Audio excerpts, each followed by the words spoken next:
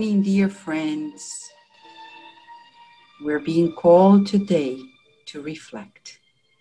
Reflect on life. We are giving you a new day by God for purposes that are noble and sublime. We may have not discovered yet, but today, Emmanuel, through Chico Xavier, in the book Harvest of Light, brings to us more information, instruction that may help us educate ourselves. It's the narrow path. And Emmanuel quotes Jesus as in Luke chapter 13, verse 24. Strive to enter through the narrow door. Emmanuel explains, do not get advised with human ease to solve the problems that trouble your soul. Achievement calls for work. Victory demands struggle. The journeys through the world on the broad avenue of ephemeral pleasures and bumps into the world of boredom and intemperance. When they do not succumb under the barbs of crime. We will repeat.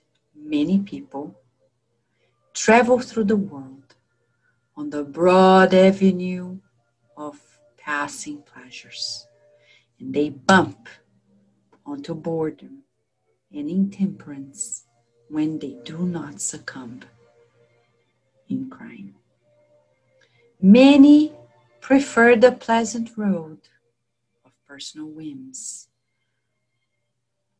unsuspecting the traps of dark delusions when they do not fall into the cliffs of belated repentance. Whatever experience you stand on earth, remember that no one receives a cradle among humanity to accommodate themselves with inertia in deliberate contempt for the laws that govern life. Our duty is our school. For this very reason, the narrow path to which Jesus refers is the faithfulness that we must keep clean and constant in the worship of the obligations before the eternal good. In order to sustain it, it is essential to sacrifice in the sanctuary of the heart everything that constitutes a baggage of shadow in the field of our aspirations and desires, to adapt ourselves to the discipline of our own spirit in the guarantee of general happiness. We need to establish in ourselves the path to heaven for which we strive. Do not deter yourself in the circle of advantages that are extinguished in passing sparkles, since idleness buys the wounds of penury and darkness of ignorance in disfavor of ourselves. Strive in renunciation that uplifts and edifies, ennobles and enlightens. Do not disdain the trial and the work, the self-denial and the sweat. And in every circumstance, always remember that the wide door is the unruly passion of the self, and the narrow door is always God's untranslatable and immeasurable love. When you think about the narrow door, the narrow path, many people are like, oh, it's going to squeeze me in, a lot of discipline. And Emmanuel ends this message with an uplifting take on it. He says the narrow door is always God's untranslatable, immeasurable love. Oftentimes we don't see it that way.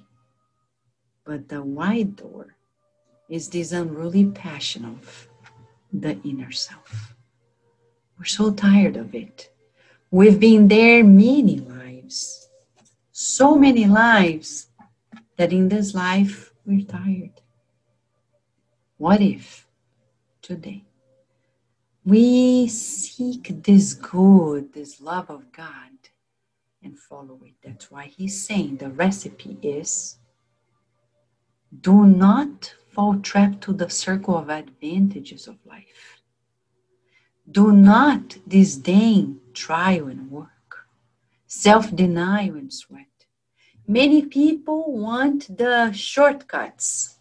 It's not going to happen. We can't. We need hard work. Hard work is blessed. Some people always try to find the narrow door, the easy pathway, the shortcuts. They're not good. Strive in renunciation. What is renunciation? When we forget what we want to prioritize the general good. Let us meditate on this and strive to walk that narrow pathway, to pass through that narrow door, which at the end of the day is always God's untranslatable and immeasurable love. Feeling this providence from God, let us pray together and illuminate ourselves.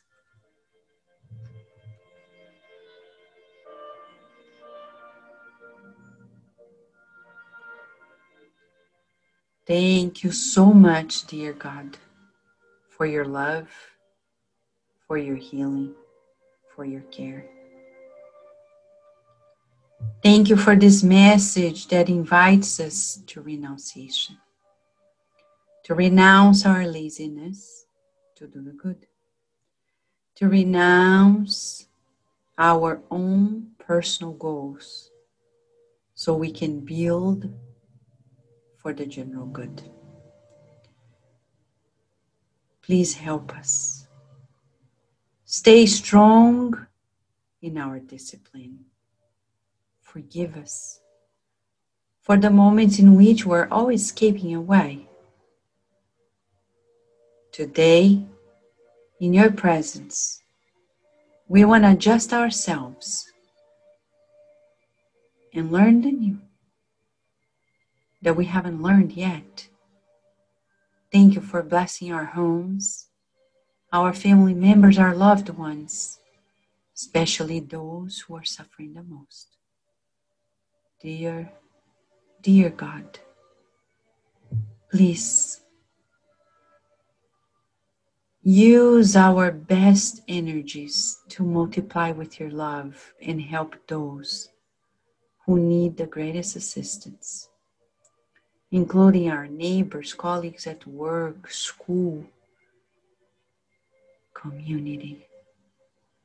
And we already visualize with you a ball of healing light enveloping the whole planet, melting within it and bringing love and understanding, peace, much peace and goodwill. Glory to you, dear God. Peace on earth and goodwill amongst ourselves. And so be it.